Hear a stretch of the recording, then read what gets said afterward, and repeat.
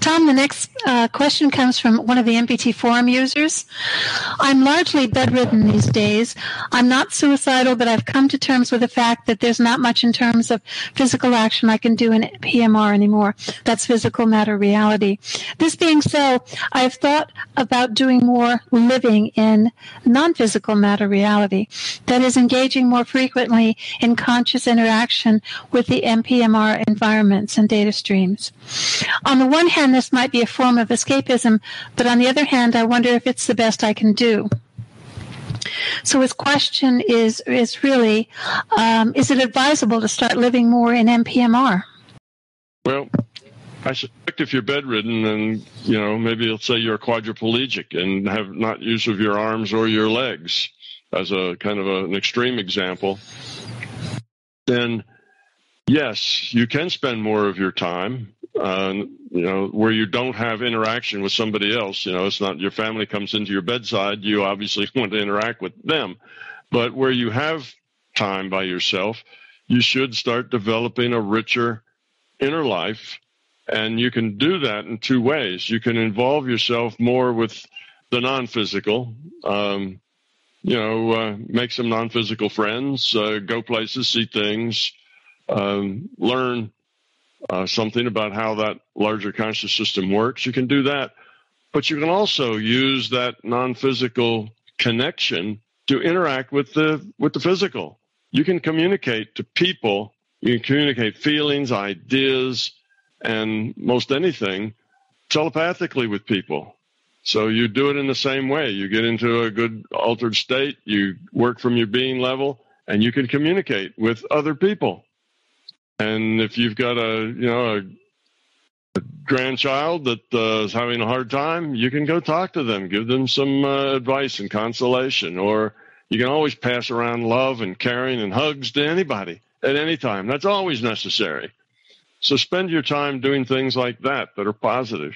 Just go from all the people that you care about and give them a hug and give them some love and tell them something really nice, and just do that. You could spend some hours a day just going through all those people and going through them again, just giving them that, and they will get it, and it will help them. And you will be, a very positive influence on their life, even though you're quadriplegic. So it's not that you can't interact with the people here in the physical reality. You can. You also can learn things. There's a lot to learn in that position where you're bedridden. You learn a lot of humility. You learn to accept things. You learn to let go of fear of what's going to happen next and what your future looks like. Get rid of all the fear surrounding that. So there's a lot of things to do that you can work on that will keep you busy and engaged and growing all the time. So being bedridden creates a lot of different choices for you. Well, realize what those choices are. They're choices of being. How do I feel? What's my outlook on life? How positive am I? Well, if you're kind of grumpy and not positive, well, that's something to work on. So spend your time working on that, being positive, coming up with a better attitude, letting go of any negative feelings, live in the present moment, not in the future or the past. So all those things are important things to your growing that you can do whether you can get out of bed or not. So there's a lot to be done there, a lot of growth that you can have. And then if you do a lot of that, at least you may still be bedridden if you're, say, a quadriplegic, but you'll be a happy quadriplegic. You will be connected. You will be learning. You will be growing. And you won't be feeling sorry for yourself. And you won't be feeling self-pity or any of those other things that sometimes come over people who are bedridden. So you won't get grouchy. You'll realize that this is your thing to deal with and to grow up for whatever the challenges are. Your challenge is to, be positive, be happy, take whatever you've got and go from there. That's a lot to ask. That's a lot to do. Probably keep you busy for a long time. Okay, Tom, the next question is from Brian on the MPT forum. And he has a question about the child who was born with only 30% of his diaphragm. You've spoken before about this child. Initially, you mentioned that the entity was reluctant to continue on in this reality frame and wanted to back out. In the descriptions you gave about the dialogue you had with the entity, it was clear that this entity was evolved enough to at least care about the right situations and set up for his positive spiritual growth in future lives. My first thoughts were about his future PMR relationship. This PMR relationship would still place the entity in a fostering positive environment. Can you comment on this situation, on how he was made aware prior to the birth of his situation and how he decided to deal with that? Oh, well, this little guy was born without much of his diaphragm. It turns out later that he had only about 30% of it. So, the diaphragm is the thing that has to go up and down. It flexes up and down to pull air into the lungs and then pushes the air back out. Well, if you only have 30% of your diaphragm, there's nothing to push air in and out of your lungs. So that makes it a little hard to survive without being able to breathe effectively. One little 30% flapping doesn't push air out of the lungs or pull air in. So he was aware of that. He's conscious. Consciousness is aware of what's going on. They're aware at the level of experience, and his experience, of course, was through his own senses before he was born and after he was born. But he's also aware at a larger level of a bigger picture of what's going on. And children are like that. When they're born, their intellectual part has to grow from wherever it is they started. Wherever they left off last time, that's where they start now. So the intellect comes in without a lot of knowledge, without really any knowledge. But at the being level, they still have one foot in the non-physical, even though they now have physical bodies. And they don't lose that until they're around 7 years old or stuff, and they start to learn how to do linear processing, learning to do arithmetic, learning to read. They start to let go of that. But before that time, they have non-physical friends. They are very intuitive. They know what you're feeling, even if you try to hide it. They have good telepathy skills and reading what you're thinking and what you're doing and what you're feeling. So this guy at the being level, you can think at the being level. It's not that the intellect has all the thinking. You can think at the being level, and his consciousness was aware that he had this physical ailment, and he saw his life as being one of a cripple or one of somebody that was damaged, and that wasn't what he bargained for. That wasn't part of his plan. That was just the way the randomness happened. Okay, so it wasn't part of his plan, and he didn't have much investment in it, so he thought he would just maybe not survive, start over in another, as another avatar, let this one go. And he changed his mind after he realized that the environment he was going to be born into, the love and the caring and the determination, was probably more important than whether or not he had physical disabilities, that he could learn in either case. Well, as it turned out, he did get his diaphragm patched and sewn back together, and he did avoid most all of the physical difficulties that go with that. Sometimes children that have been on heart-lung machines, they call it an ECMO machine, where the machine does your breathing for you and moves your blood, pumps the blood. Children that are on that machine for very long end up often with problems like deaf, blind, retarded, other sorts of issues. They often don't come out unscathed, even if they survive. With that particular ailment, the probability of survival was probably pretty small.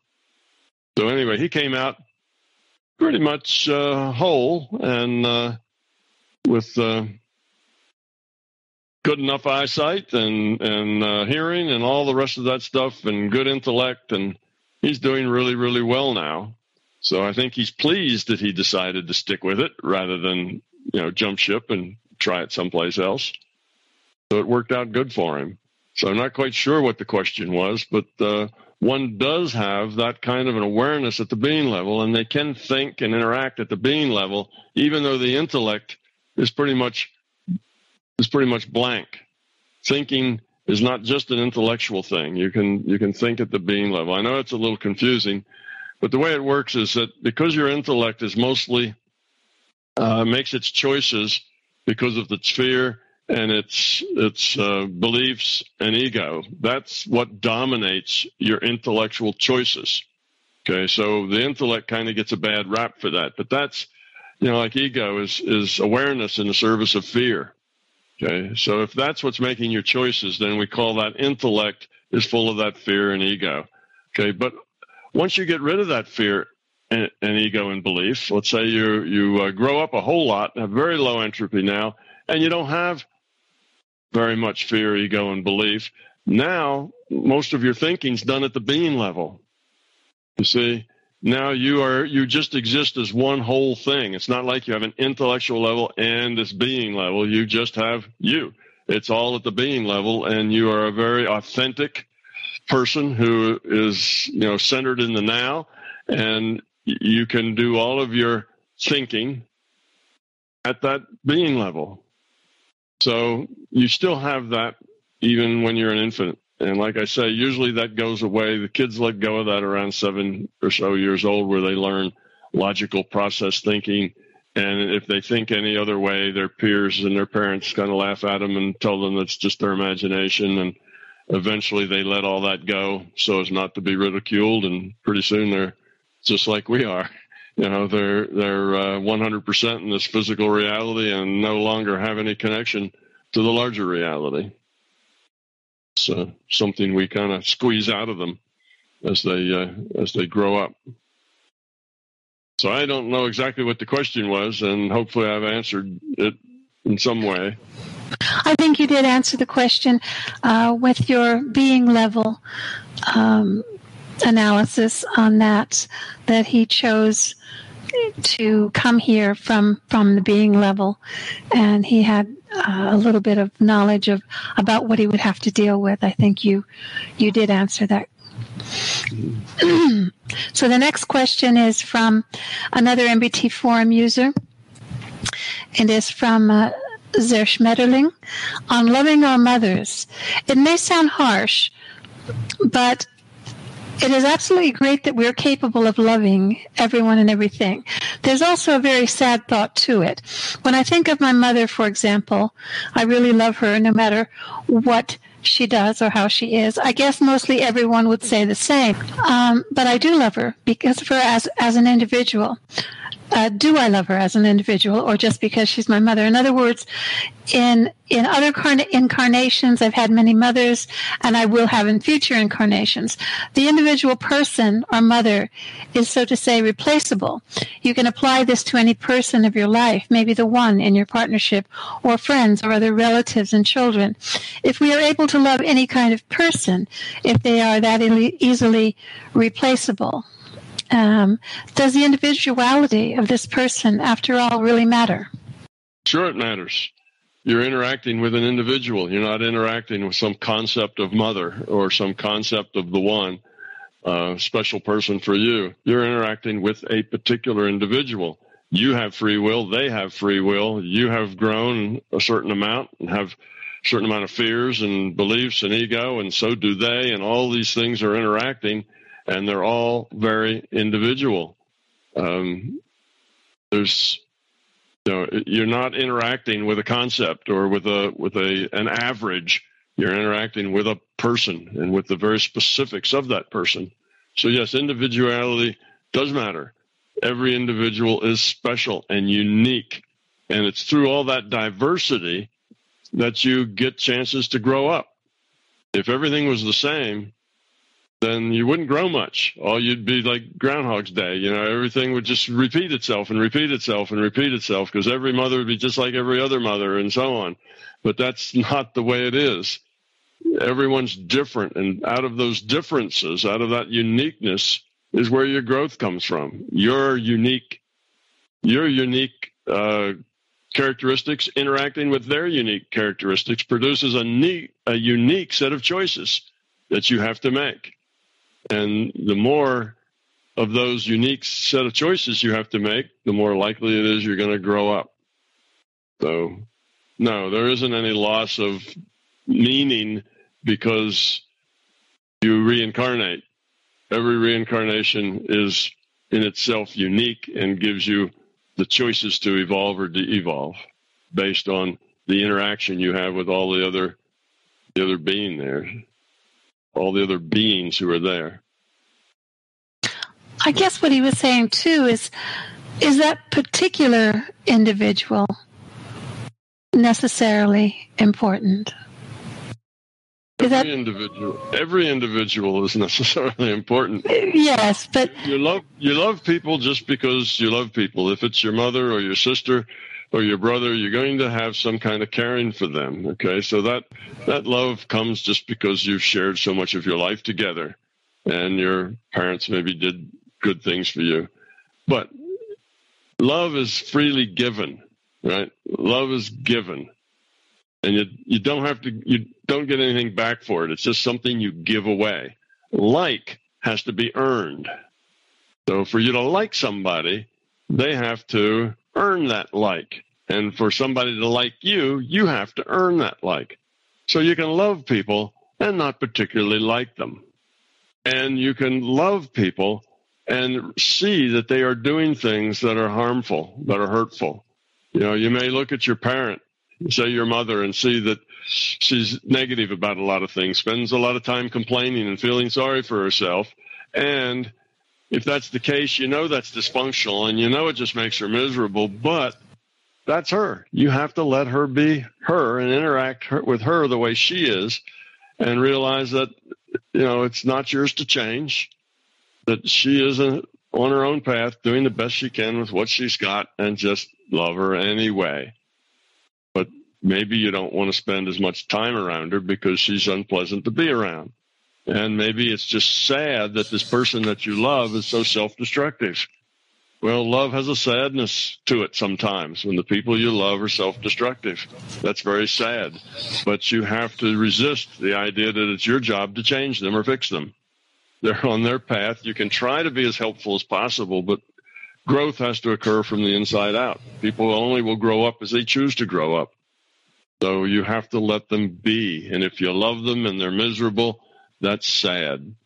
But there's really not much you can do beyond offering to help, offering a better environment in which they can make better choices.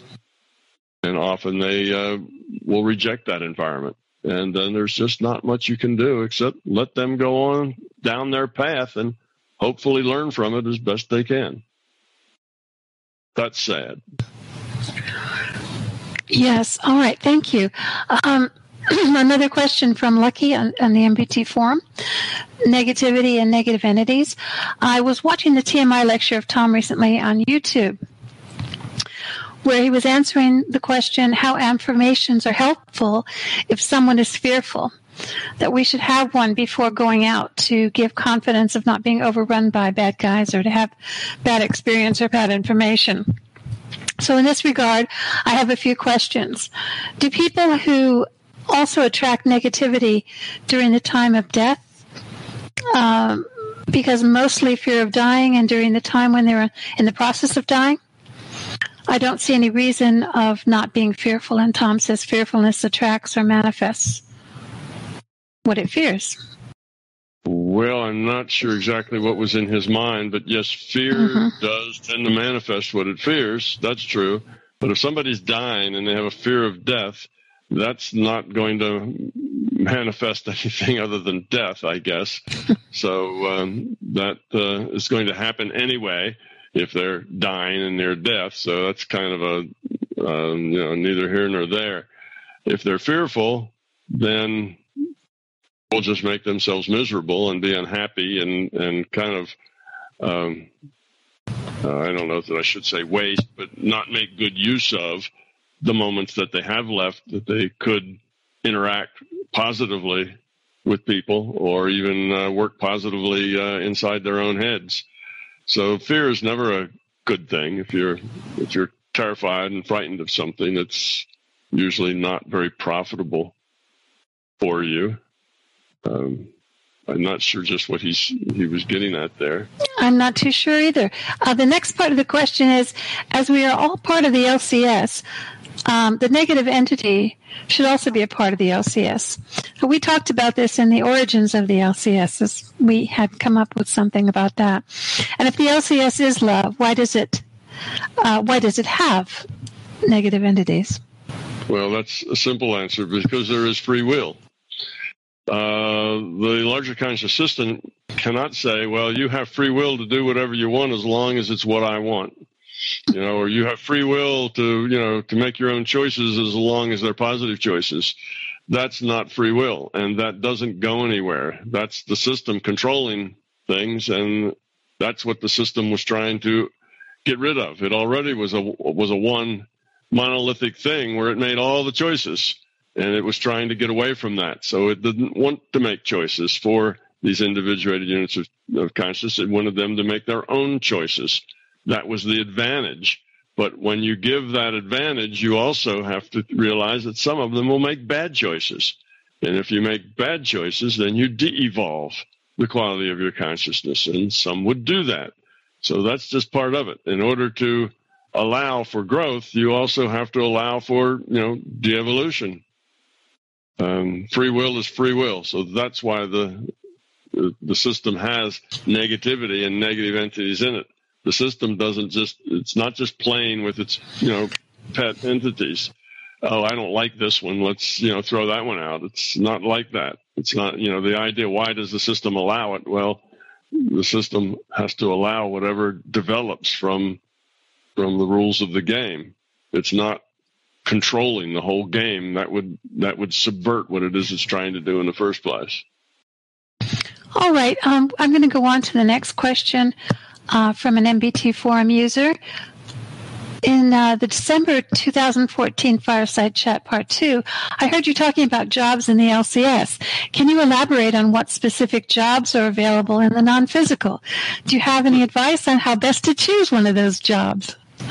Yeah, elaborate on the jobs, not so much. I think the one I talked about was a job at the in the reality frame that I call the transition frame, where people end up where they wake up after they've died in this physical reality. That's a frame that you can generally, shouldn't say you generally, that can use extra help. It's a frame where it's actually, they probably don't need the extra help. It's more of a learning tool for you to go kind of apprentice there a while, just to see how it works, to get some idea of the mechanics. So there's those kinds of things. And there's several others too, but that's really not the point. You'll get whatever job you can get, I guess, if you can get any at all. And that is, you have the intent. I would like to help. I'd like to be part of the process. I'd like to, be able to give to the system and give to its processes in any way that I can. And if you have that intent and keep that intent in your mind for a few months, every day, particularly before going to sleep, then you will optimize your probability of being placed in one of those jobs. So that's the way you sign on. That's how you fill out the application, and you may or may not get picked. It just depends on where you are in your own evolution and whether or not that experience is one that would be a really good growth experience for you. If it would be a big ego puff up for you, then you're not going to get it. If it would just be a cool experience but not getting much growth out of it, then you're not going to get it. If it's going to be a real changer in your life, then you have a high probability of getting that, or at least a higher probability of getting that.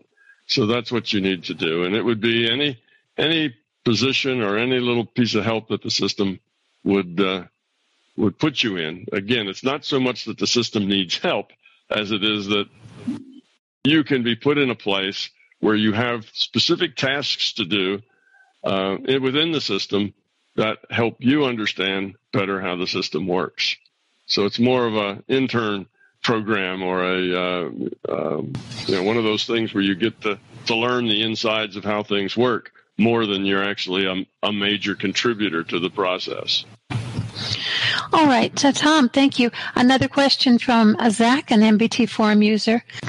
Have you ever visited another reality frame that has lower entropy than ours and observed what kind of political system they have? I imagine that a society with an average quality of consciousness higher than ours, where individuals are less centered and care more about each other, would have little need for central government and lots of rules and regulations, perhaps something more akin to the libertarian philosophy. I personally identify with the ideals of the libertarian philosophy, but can see that it would only work well in practice in a low-entropy society. Yeah. Can you comment? That's probably a good observation on your part. The libertarian philosophy has that one big drawback, and that is it needs a lot of nearly perfect people in order to make it work well. As long as you have people who are low quality of consciousness, then that system doesn't really work very well. It has its problems. The idea that, in the end, the system will optimize itself only works well if everybody there is interested in optimizing, in a contributive way rather than in a way that, can I say, rips people off, takes advantage in a negative way. So, yes, the places I have been, there's one place in particular reality that I was in that had a lower average quality of consciousness, and I didn't really get much of a view of the economic system, but it wasn't an issue. I can say that about it. There didn't seem to be a lot of the social issues that we have now. They just didn't exist. And I would further suggest that if we could, by magic, make everybody on planet Earth have a low quality of consciousness, it wouldn't matter what economic systems we started with or what political systems we started with. But if we, the people, had a high quality of consciousness and a low entropy, all of the political and economic systems would adjust themselves all by themselves to basically serve the system rather than exploit it. So the reason we have so much exploitation and so much dysfunction is because we are so dysfunctional ourselves. So if we straighten ourselves up, then the institutions will straighten themselves up without us doing really anything about it. They'll just reconfigure themselves to suit. So we're the problem. We, the people, we, the humans, are the problem. If we get a higher quality of consciousness, our institutions will fall right into place to serve that higher quality of consciousness. They don't really have to be figured out so much as that it'll figure itself out. That will work easily.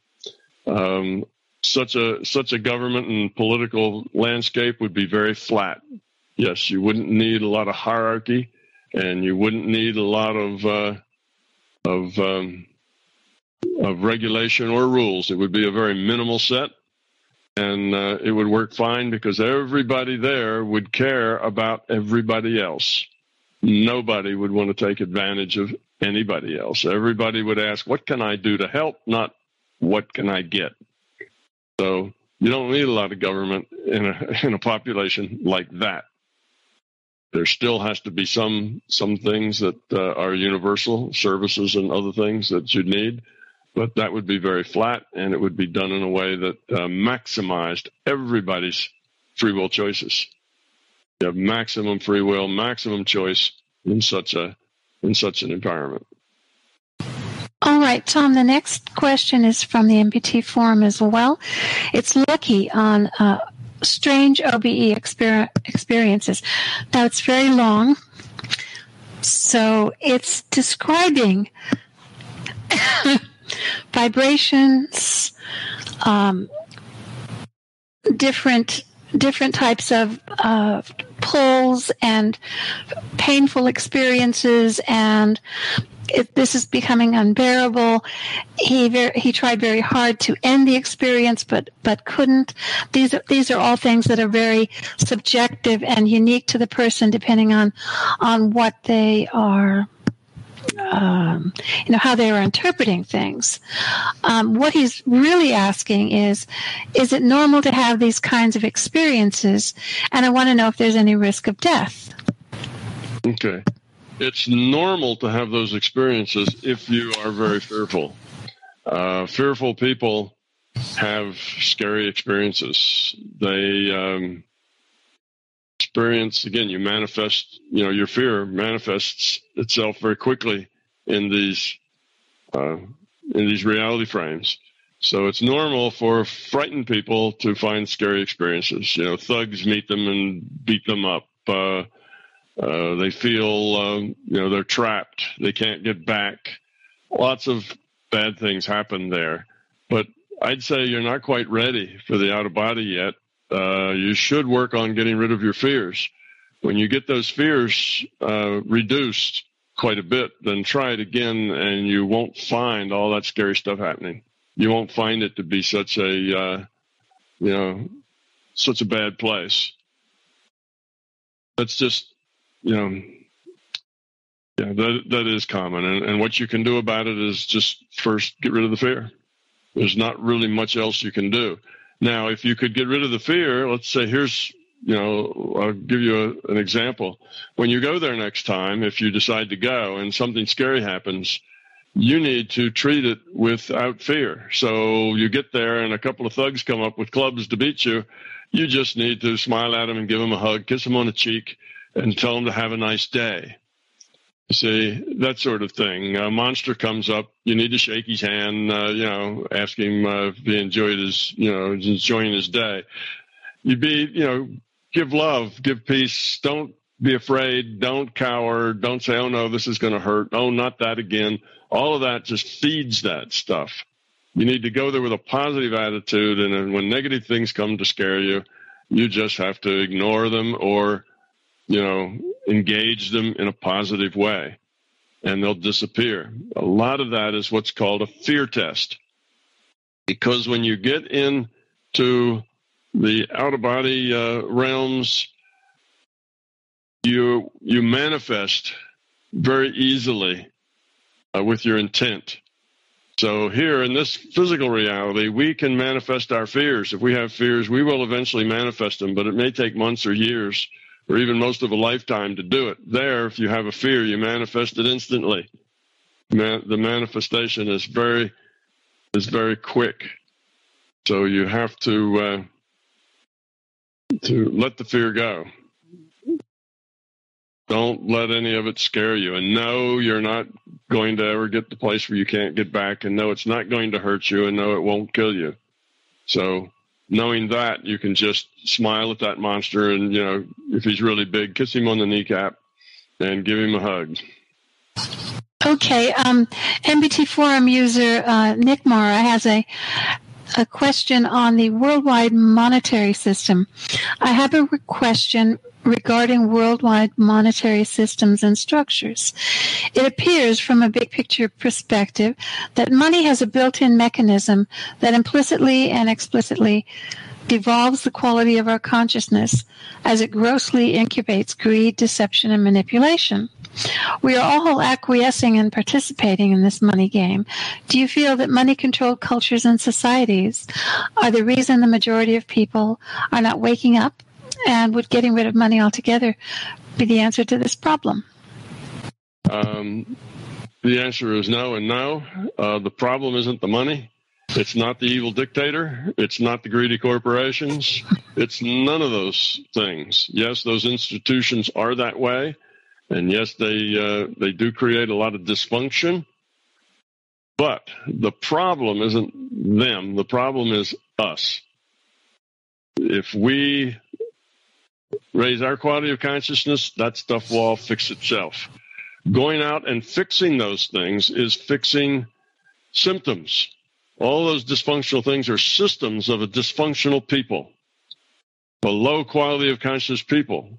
Okay, they're symptoms. So yes, you can change the symptom, you can get rid of the symptom, and that'll make things better for a little while, but eventually it will get just as bad as it ever was. Whatever system you replace it with will end up being subverted, changed, manipulated to end up doing much of the same stuff, no matter what it is, no matter what kind of safeguards you have on it, it will degenerate into something similar.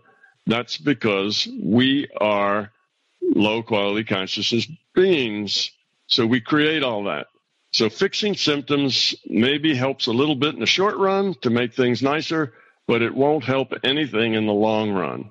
It'll just make changes. It's like the old metaphor. It's like rearranging the deck chairs on the Titanic. It may make everybody on the Titanic feel better for just a few moments, but it's not really going to help the big picture any. So that's the problem. Yes, monetary system is not a very effective system, and it has its downsides, no doubt, as a whole lot of things that we do. And yes, greed and corruption and all the rest of it has to do with money, but those are symptoms, not causes. So don't confuse the symptom for the cause. Treating symptoms isn't long-term good strategy. You need to treat causes. So if you want to treat a cause, and since you can't change anybody but yourself, the way you make this world a better place is by growing yourself up, getting rid of your fear, and raising the quality of your consciousness. That's your maximum contribution. And yes, you're just one person, but everybody has to do it on their own. Nobody can be grown up by somebody else. Everybody has to do that. So until we, in large extent, most of us grow up, we're going to have systems and institutions that are dysfunctional because we're dysfunctional. So the no and no is that you're looking at, you're looking at the tail wagging the dog. It's not that way. It's they're symptoms, and they're not the cause of bad behavior. They're the result of our low quality of consciousness. One more question. A question from an MBT forum user. Treating the earth as a subject rather than an object. Referring to the world as a virtual reality, to me, can make it more of an object without consciousness rather than a living subject. Earth as a living subject would have its own form of life and evolution, as claimed by shamans and druids. There is a sense in which the way humanity treats the earth at the moment as an object to be pillaged and plundered rather than a living subject to be respected and nurtured might be reinforced by the mythos of MBT. Can you please comment on this? Yeah, you're looking at it in the wrong way. That this is a virtual reality doesn't make it unreal or, just fake or, not important. The fact this is a virtual reality, we, our bodies, we human beings, these are all avatars. Okay, the animals are also avatars. So you have a conscious animal like a raccoon, and there is some consciousness playing that raccoon's avatar. Okay, or if you have something at a lower level, there may be a conscious playing a group of those somethings as an avatar. So it's all consciousness playing in the game. And yes, the Earth has evolved. It evolved in the simulation. It's not a programmed thing. It's an evolved simulation. Initial conditions, rule set, you evolve this universe. And you evolve us and everything there, and it's all interrelated. That's because it all evolved from a rule set. That same rule set makes it all interrelated. It all depends on each other. Ecology is an important thing. We're here, and our growing up requires us to take care of each other and of the environment and of the critters, the earth, and to see all that as part of our responsibility to care for all of that. That's part of our growth. So the fact that it's a virtual reality in no way makes it more of an object, makes it more of something that isn't important. It is what it is. It's information. Information is as real as anything gets. There's nothing more real than information. Virtual reality is the only kind of reality in which you can have experience. So if when you die, you go to another virtual reality, you wake up in another virtual reality. When you get into out of body, you're in another virtual reality. Okay, virtual reality just means that the reality is created from information. It's created from a data stream. That's all it means. So that this is a virtual reality or a simulation in no way makes it less important, less significant, or makes the Earth or the all the beings and things on it any less significant. There isn't anything more real or more fundamental to us as far as an interactive experiential reality than a virtual reality. So there isn't anything more real or more subjective than that. So this idea of it being an object is just something in your own mind because you see virtual reality as somehow kind of fake and not the real thing. It is the real thing, and there isn't anything more real than that. Our responsibility here to the Earth and to each other is clear. And the fact that this is a virtual reality doesn't make that responsibility any less strong and important.